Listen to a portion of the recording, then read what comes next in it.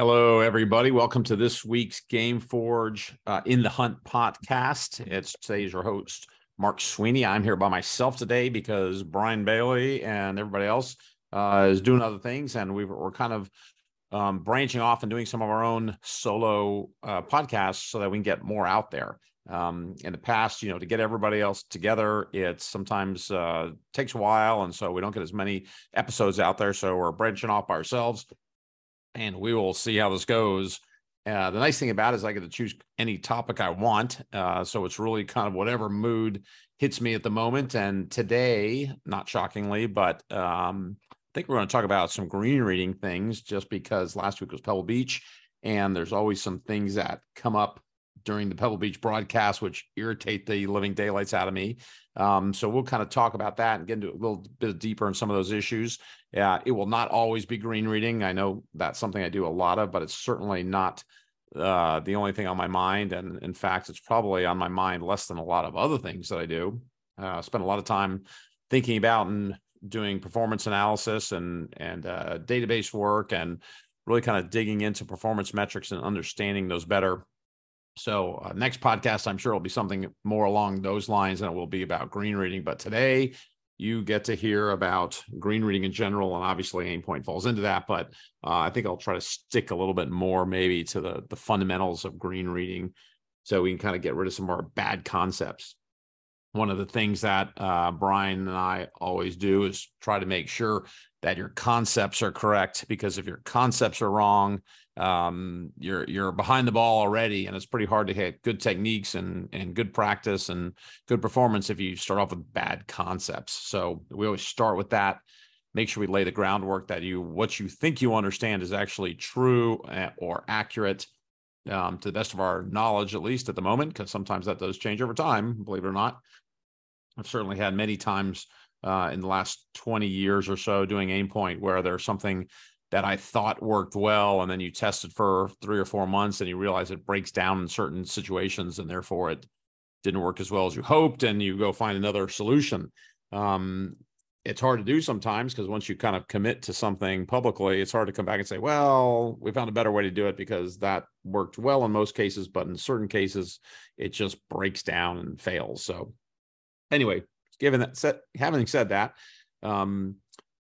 we are going to talk about Pebble Beach because every year on the broadcast, somebody comes on and says, well, I don't care about Aimpoint. You've got to know where the ocean is. Otherwise, you can't putt at Pebble Beach. And that endlessly bothers me, not because they're talking about Aimpoint.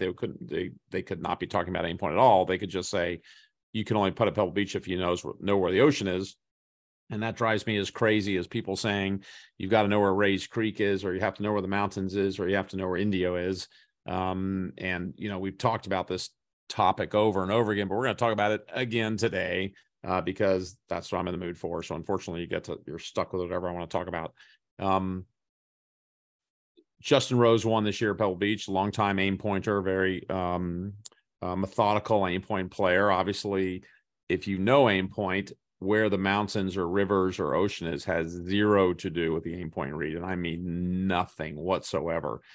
I've had a few people say, okay, I know you know how you do your basic aim point process, but if you really had to putt for money and it was really important and you're a tour event trying to win, what would you add to that?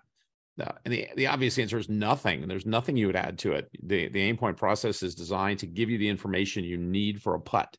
So the question is, what information you need for a putt? You need to know how much side tilt there is as a matter of percentage, and you need to know relatively the speed of the putt, whether that's green speed or uphill, downhill. That can also be affected by grain, but you need to know the relative speed of the putt or take your best estimate. But the number one thing you need to know is just the amount of side tilt. If you know that and you get it in the correct area of the putt, then 95% of the work is already done, and all you're doing is fine-tuning with your speed adjustment, which is how much arm bend you have. The nice thing is any putts outside of about 6 feet, you can just use your fingers with aim point, and that automatically scales for the length of the putt. So you don't really need to know the length of the putt, although there's some tiny little tweaks you can do if the putt's shorter or longer. But again, 95% of the work is done by just getting your side tilt in the correct area of the putt. Now, why does it not matter where the Pacific Ocean is? Well, let's back up a step. What factors control break? Gravity obviously is the number one factor that controls break. You cannot turn off gravity. If you talk to a physicist who knows what they're talking about, they'll tell you if gravity ceased to exist, then space and time would cease to exist simultaneously. Gravity, space, and time are all integrally connected. You cannot turn one off without affecting the other. So there is no way that you are changing the effect of gravity on a golf ball. And it doesn't matter whether there's a mountain or a lake or a river. It makes no difference. The effect of gravity is relatively constant across the earth. I know some people will say, well, it's different in the mountains. Yes, it does change a little bit depending on the density of the surrounding terrain and where you are, but it's so minimal that it's not doesn't actually change the effect of a golf ball rolling across a golf green. So it's negligible for our purposes. What people always talk about the ocean is, there's a couple different theories. One is there's the mysterious ocean pull, which is BS, obviously. The ocean does not exert any effect on a golf ball. It just doesn't. If anything, the ocean has lower gravity than the mountains. So in theory, if that was true, the mountains would actually attract the golf ball more than an ocean would, because has relatively lower gravity. So that's just nonsense. And everybody talks about it and everybody thinks they know what they're saying. But the reality is if you could find a place on the earth where the standard laws of gravity did not apply, I guarantee you NASA would be parked there and camped out there 24/7 to figure it out. And it certainly doesn't just happen on a golf course. So you always get people saying, well, yeah, but that doesn't apply on a golf course. It's, okay. It's just, so we're not going to go too deep into that because that's just obviously nonsense. The second thing, which actually could potentially have some validity as well, you need to know where the ocean is because everything tilts toward the ocean. The problem with that is, unfortunately, everything does not tilt towards the ocean. Greens tilt wherever the architect wants them to tilt. And that could be towards the ocean. It could be away from the ocean. It could be sideways from the ocean. It could be a 30-degree angle the other direction, uphill from the ocean. It's wherever they want to tilt the green. So it really doesn't matter where the ocean is, because the days where everything tilted towards the low point are long gone. Any modern green design is got multiple low points, and they tilt it wherever the heck they want to tilt it. They're out there with a bulldozer and they're moving dirt and they're making an interesting shape. They also are very good at creating optical illusions, and they know how to create optical illusions. So especially when you have an ocean, which we would call low horizon behind the green. So one of the optical illusions is called, it has to do with the height of the visible horizon.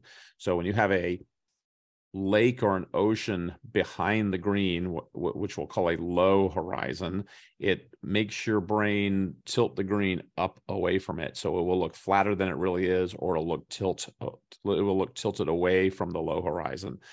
If you have a high horizon, which you'd have out in the mountains, where you have, let's say, a hill or a mountain behind the green, it actually flips it the other direction. It actually flips it down.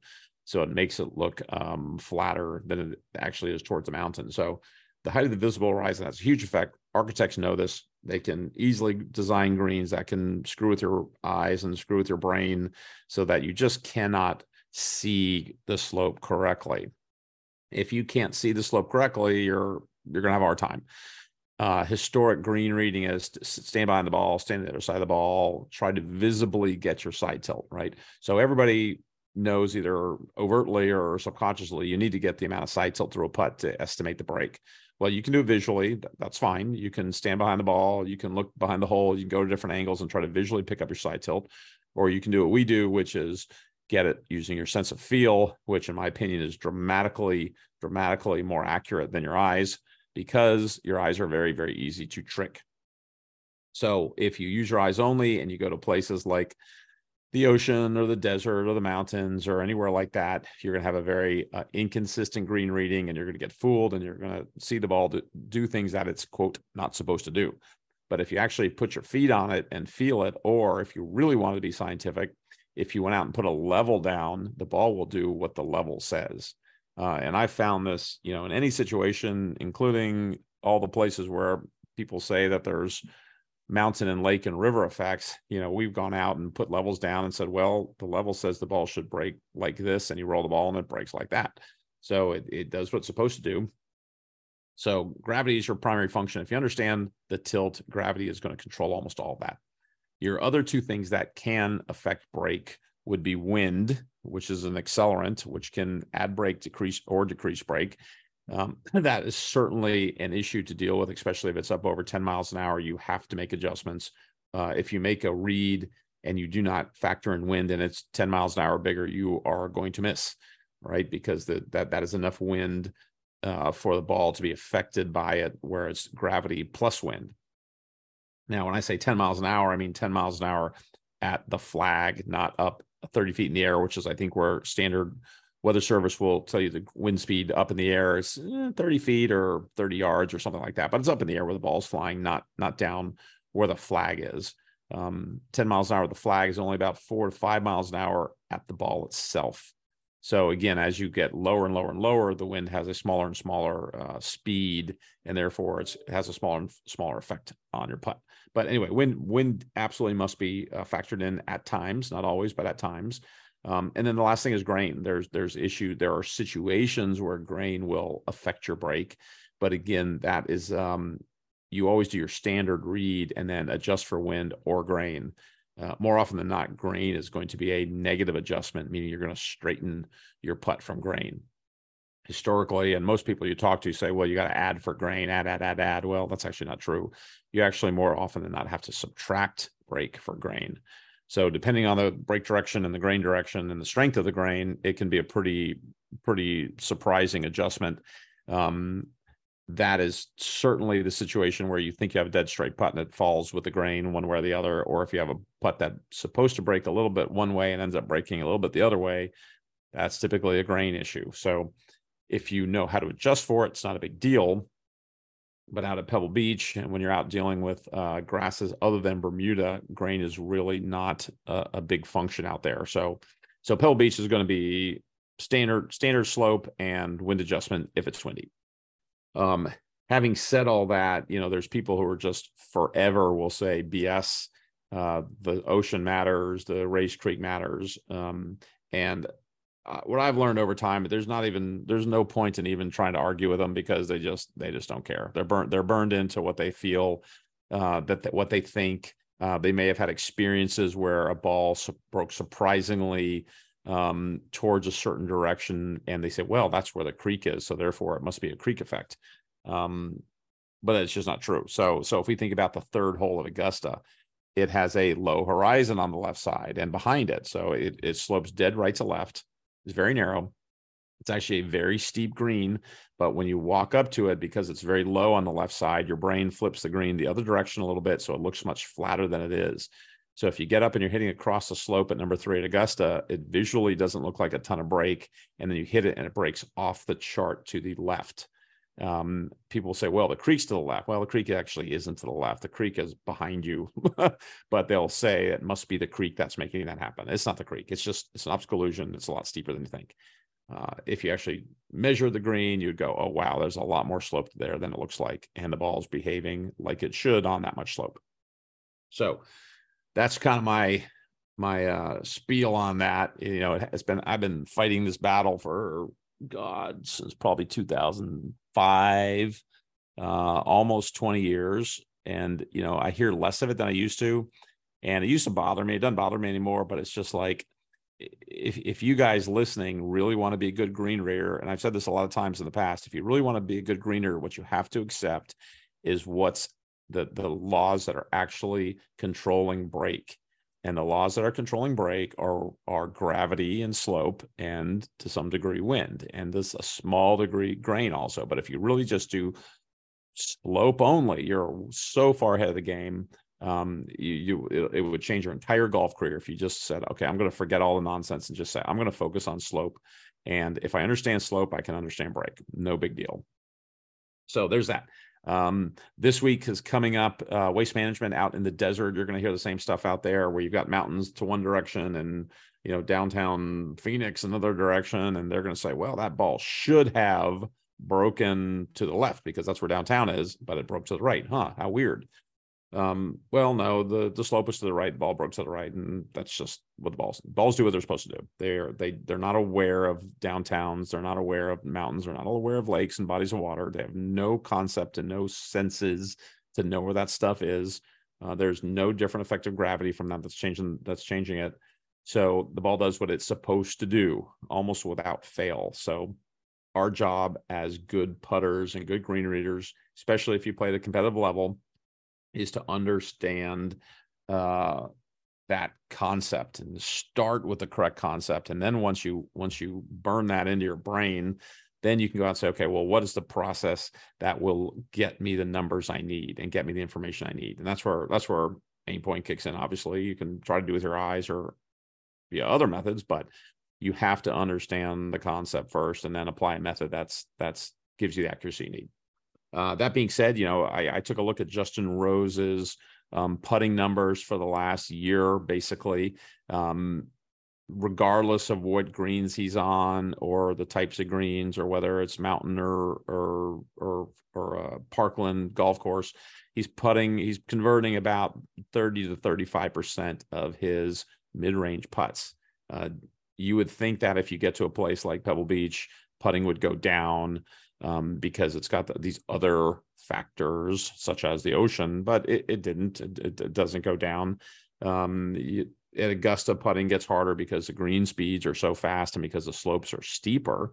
So that's definitely going to affect the overall make percentage, because anytime you increase slope and speed, it increases the level of difficulty and requires a higher level of accuracy, both with your read and your speed control. So if you look at any tournaments that are known for fast greens or steep greens, you're going to see putting numbers degrade. But if you just kind of keep with your same process and have a good solid process and read your greens the way they're supposed to be read, similar to getting a yardage, everybody's got a yardage method where they figure out what the yards is and they make an adjustment for elevation or air density or whatever. Green reading's the same, just the same deal. So we'll keep hearing that until we got to get to Florida, and then people stop talking about it during the Florida swing, but they'll talk about it on the West Coast. They'll talk about it in Hawaii, and they'll talk about it. I guess Hawaii's technically, maybe it's the West Coast. I don't know. It's out there. They'll talk about it in the mountains, and then you won't hear a peep about it on the East Coast, and you won't hear a peep about it in Florida, and you won't hear a peep about it. You'll hear about it in Augusta, that's for sure. But most places you won't hear anything about it. So it's a funny thing. Entertaining for sure. All right, let's move on to the next topic.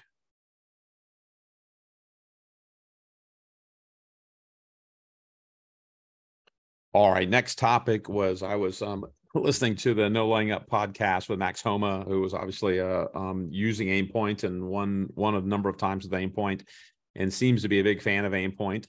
The historic critique for aim point was it takes too long, quote, too long. And if you go back 10 years or longer when we use the charts could be a little slow if you weren't used to them, because you were kind of triangulating on a bunch of numbers, a bunch of factors trying to get a good number.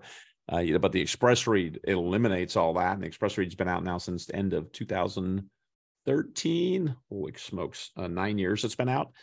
This is the 10th year we're starting on right now, I think. Yeah, it's the 10th year we're starting on.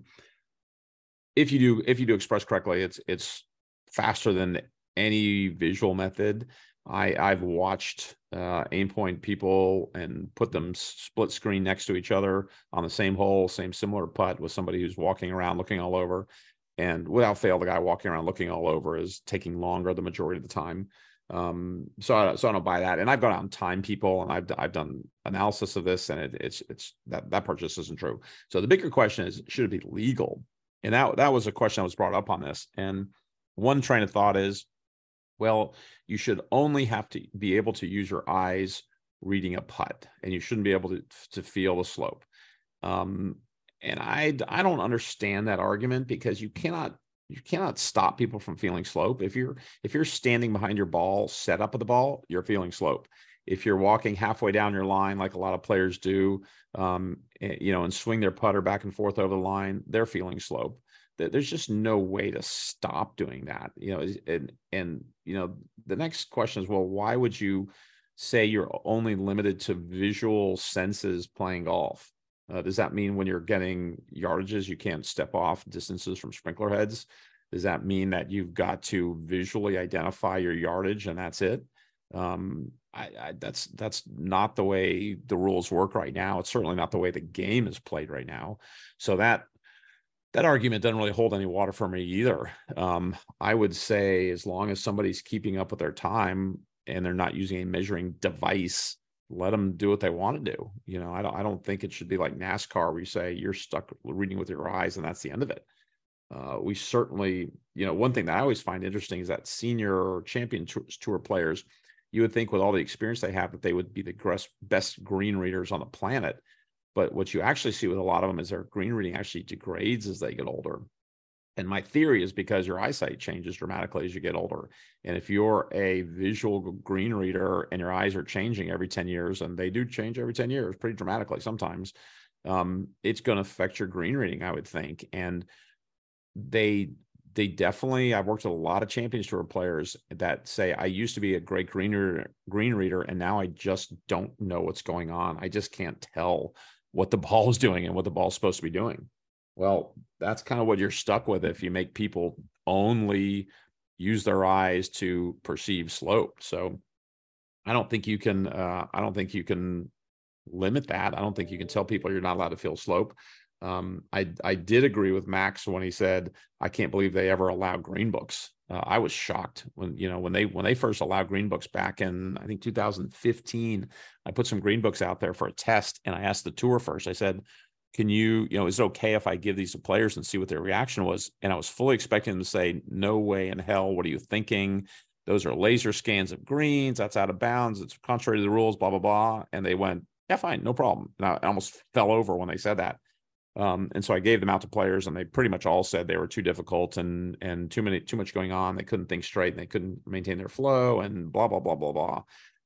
So it's interesting to see, not too many years later that they're pervasive pretty much everywhere on tour and every tour, including college and junior golf. And now they've tried to put that. Well, now they've, at least the tours made it illegal, so they let that cat out of the bag, and it took a long time. Took 10 years for them to put it back in the bag. That I do agree with. I don't agree you should have digital laser scans accurate to 2 millimeters to help you perceive slope. I think anything in your senses that you can use, you should be allowed to use. And if that's feel or that's vision, that's kind of your only two options there.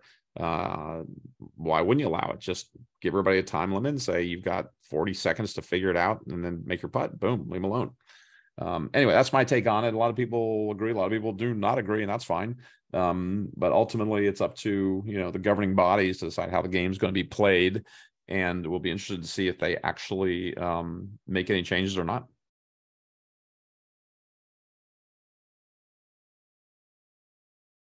All right. The last thing I'm going to go over here is just some thoughts on measuring yourself and your accuracy of your putting.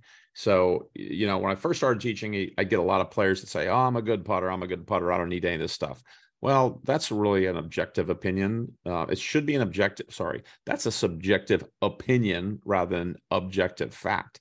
So subjective opinion is, I feel good about my putting. I can meet my mates when I'm out playing. So let's just call me a good putter, or my friends tell me I'm a good putter, versus an objective fact is, depending on your level of golf, how many putts must you make?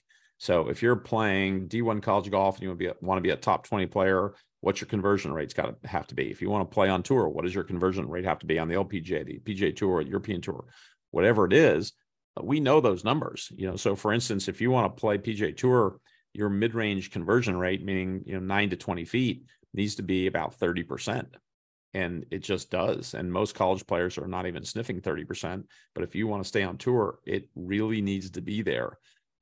Why does it need to be there? Because you need to make a ton of you need to make a ton of birdies, and you're only going to hit 12 or 13, maybe 14 greens on a great day. I think the number one guy on tour for greens and regulations is about 13 and a half. So there's only so many greens you're going to hit, and you've got to make 24 birdies to win. How are you going to make 24 birdies on 13 greens a day if you're not making a ton of mid-range putts? So people argue a lot, and they're like, well, that number is too high. Nobody can make 30%. Well, I have to tell you, the PGA Tour average at that distance is 30%. The average, if you look at winners, there's 50 to 75% in that range for the week. Not for the round, not for the front nine, for the week. So the winners every week are making just a ton of mid-range putts. So my question would be this: let's say you're playing. You want to play D1 college golf? You really want your mid-range make percentage to be 25%. Go out and test yourself. Go out and hit 10 or 15 putts between 10 and 20 feet and see if you can make a core of them. See if you can do that multiple times. See if you can do that in a tournament on average. Most players' answer is going to be no, frankly. But if you want to play, if you really want to be a good putter and you want to play at the highest levels, you have to putt at that level. I don't care if you like it or not, if you'd agree with it or not. You can look at the numbers. We can show you millions of rounds, and the numbers are valid, and it's a big number. It's a lot more made putts than people realize at the tour level, especially if you're coming off junior golf, they're converting at maybe 15%, and then college is 15 to 25%, and then tour is 25 to 35, almost 40%. For the number one guy in tour is going to be high 30% on that. It just gets better and better as you keep playing. So rather than calling yourself a good or bad or putter and using a subjective definition, just go out and test yourself. What kind of golf do you want to play? We'll tell you how many putts you need to make. Go out and test yourself. See if you can do it. See if you can do it consistently over and over and over again over the course of weeks, the course of months. And that'll tell you. Now, if you can't, so we'd call that just doing assessing yourself. Now, if you cannot do that, so let's say you got to convert at 30% or better and you can't do it, you need to figure out why. It might be your green reading. It might not be your green reading. It might be your start line. Probably not, though. Or it might be speed, which is a very high probability. So as you go through your assessments, you've got to figure out what's preventing you from hitting your numbers. Same thing would work as if with greens and regulation. Let's say you want to play on tour, you better be hitting at least 12 greens. If you're not hitting 12 greens, you're pushing it. But if you're hitting less than 12 greens, good luck. You're just, good luck staying on tour less than 12 greens. Why? Because you need the average under par to stay on tour, and usually even par happens around about 12 greens. So if you're below 12 greens and you're trying to average under par, you better put the spots off the ball, or you better have the most amazing wedge game in the world where you're just not giving bogeys back. So there's certain requirements to play at certain levels, and there's a little bit of flexibility between greens and putting and scrambling, but not as much as you think. Not nearly as much as you think. So run an assessment. Rather than saying I'm good or bad or okay putter, just say I'm hitting my numbers or I'm not hitting my numbers. I need to perform at a certain level. I need to make a certain number of putts or hit a certain number of greens to play at a certain level. Am I doing that or not? Just subjectively, am I doing it or not? And if you're not, you got to diagnose why and work on your skills until you are. Your skills might be green reading, might be line, might be speed, might be mental. Mental is a big piece of it with putting. I've seen lots of players who, when they're relaxed, putt unbelievable, but put them under stress and they just collapse. And that's the mental side of training that needs to be done also. Can you perform when you're tired, pissed off, frustrated, want to go home, cold, hot, whatever it is? Can you still perform at the same level given a lot of discomfort, whether it's mental or physical discomfort? That's something that's hard to train on the putting green, but it's something that we try to simulate. Tired, you can simulate. Stress, you can simulate. Hot and cold, probably don't do that a whole lot, but you certainly could if you wanted to. That's the only way to really know whether you can really stand up under pressure or not. So go out and just, be creative about your training, and not just let me hit a bunch of 3-footers in, or let me just see if I can start it online on a mat for 30 minutes in a row. Go out and say, I need to make 30% of these when I'm exhausted. Boom, go. Good luck. Can you do it or not? There's lots of cool drills you can do for that, especially if you have a partner. You can really do fatigue drills. I just did one last week with an LPGA player. That was loads of fun. But it'll wear you out. It'll absolutely wear you out. And suddenly your speed will start changing. Your process can start changing. Your make percentage changes. And the idea is, can you keep your make percentage where you need, even when that's going on? Anyway, good way to assess yourself. Good way to train. I hope that was interesting for you, because a lot of people really do not train putting very well. Even at high levels of golf, sometimes their putting training is all technical. They probably might not do enough of it, or if they do it, they do too much technique and not enough performance drills and stress drills. So that's something that we definitely like to focus on with high level players. Anyway, I will be back. I don't know when I'm due to be back by myself, but I'll be back for my solo podcast, I think once a month, maybe something like that. And the rest will be with Brian or other guests. If you have questions you want me to address, I would love to hear them. I would love to get your feedback, and I will address them for sure. Next time I will not be talking about green reading, I don't think, at all. So anything at all that you would like to hear me address or do some research on, any questions you have, whether it's performance or ball striking or what different tours do, let me know. Send me a message. You can DM us through Instagram at @mygameforge, or I'm at Aimpoint Golf is my Instagram account. Feel free to reach out there. I'd love to hear from you all. Otherwise, I'm just stuck making up stuff myself to talk about, and whatever mood strikes me is what we're going to talk about. So have fun. Thank you for listening, everybody, and we will be revisiting with you all in the future.